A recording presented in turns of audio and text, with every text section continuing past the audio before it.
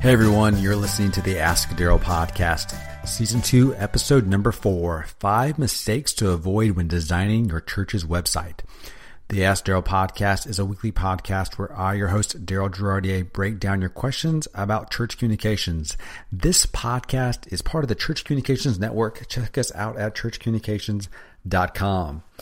Well, folks, we have a post on the Facebook group that we got from Jonathan Carone. And it was about basically whether or not you should use what's known as a carousel or a slider, if you will, on the homepage of your church's website. And it was distinctively this link that he posted basically was like, don't ever do it. And it kind of cracked me up because one, it was a really funny, there's some of the responses we got, but it also made me think a lot of us are making some very basic mistakes on our church's websites. And a lot of us don't realize we're making those mistakes. And I will tell you right now, I made pretty much all the mistakes I'm about to tell you, I pretty much have made more than once. So I want to help you avoid some of these mistakes that a lot of us just commonly make every day, because honestly, we don't know any better, because a lot of us we're juggling 3 or 4 different hats, and we didn't think we'd ever be a web designer, but guess what? For some reason that fell in our lap, and this is what we got to do.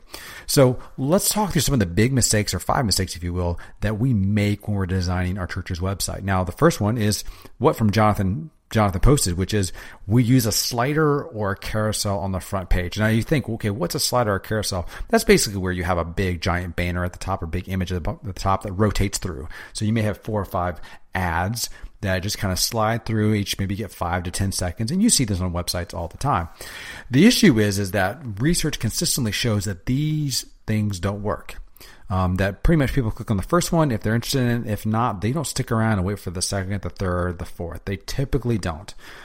They typically just get where they want to go, and they don't ever really click on it. Now, when we talk about this, we got to ask ourselves, well, why would people use sliders to begin with? And I think Kenny Zhang eloquently said, basically, you do this based on politics. The reason why sliders exist is because you probably got 4 or 5 ministries who want their thing to be promoted.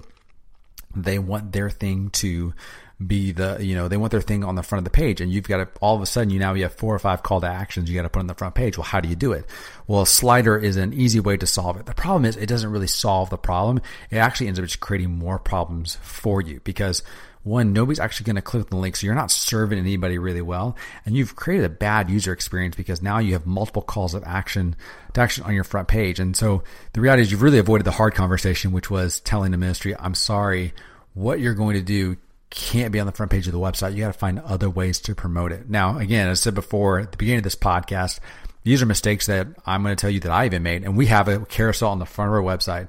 And I would tell you, if we could do it all over again, we would strike that. In fact, the next version of the website we're working on, and we're kind of in the wireframe section for, we're going to kill that. We're going to kill the carousel because it does not work. It's not effective. I even tracked it to see if it's effective using Google Analytics. And I'll be honest with you, it's not. It doesn't make the cut for us in terms of being an effective way to communicate on our church's website. So number 1 is get rid of that slider or that carousel on your homepage if you can. Mistake number 2, and this is a mistake that I've made, which is you design for the desktop first and then think about mobile. Now, your situation may be a little different depending on how many mobile users you have to desktop in terms of percentage. But for us, every single one of our campuses, because we're a multi-campus church, we have more mobile users than we do desktop users. So we're all over 50% of the people who visit our website are on a mobile device.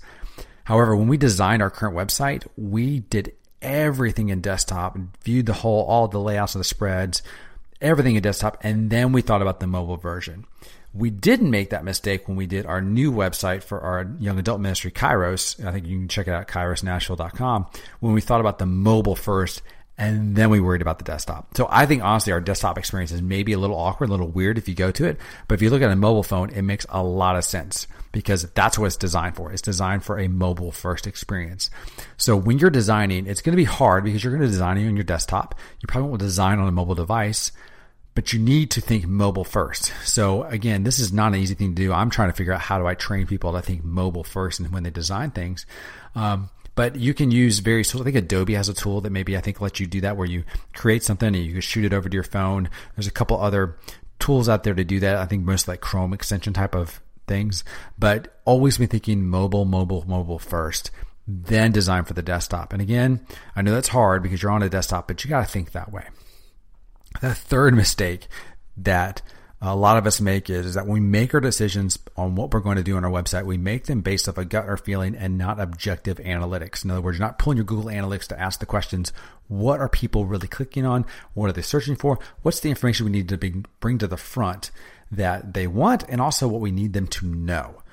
When we built our website, one of the things we did that I think we did well was we basically eliminated everything from the menu that we knew our people were not visiting. People are not going checking that out, so I'm not going to clutter the menu with that. Now, that required some hard conversations, and not great conversations, but they were just like, hey, we love your ministry. It's a great ministry, but the reality of it is people aren't visiting the webpage. So I can put you on the menu, but we know for a fact the more things I put on the menu, the less chance falls that somebody's actually going to make a decision on the menu. So therefore, you know what? We're not putting you on the menu. And that was really hard to do. And so we end up having to put a lot of stuff in the footer. If you go to our website, you'll see our footer is pretty big because we kind of have camp out some stuff. So there were links to it, but we weren't just going to put it in the menu because guess what? That was prime real estate that our analytics told us people were not clicking on those things. A couple of things we would probably go back and redo again is our analytics show us that, like, I know we love our staff photos, but honestly, most people don't go past our senior pastor, maybe our executive pastor in terms of staff photos. So, hey, we're going to eliminate those next time around. Those are some decisions we're making based off of the analytics. And of course, the homepage. Homepage is full of items that you need to evaluate to determine what goes where based off of what people are clicking. You can install a heat map. There's a whole bunch of different tools you can just look at that basically will track clicking for you and help you figure out where people are going. I think Crazy Egg is one of the tools you can do that is a simple tool that you can install on your website to kind of tell you where people are going. But make sure you use analytics to inform your decisions in terms of what you're putting on your website. Again, we did it for the menu, and I think we reaped the benefits by doing that.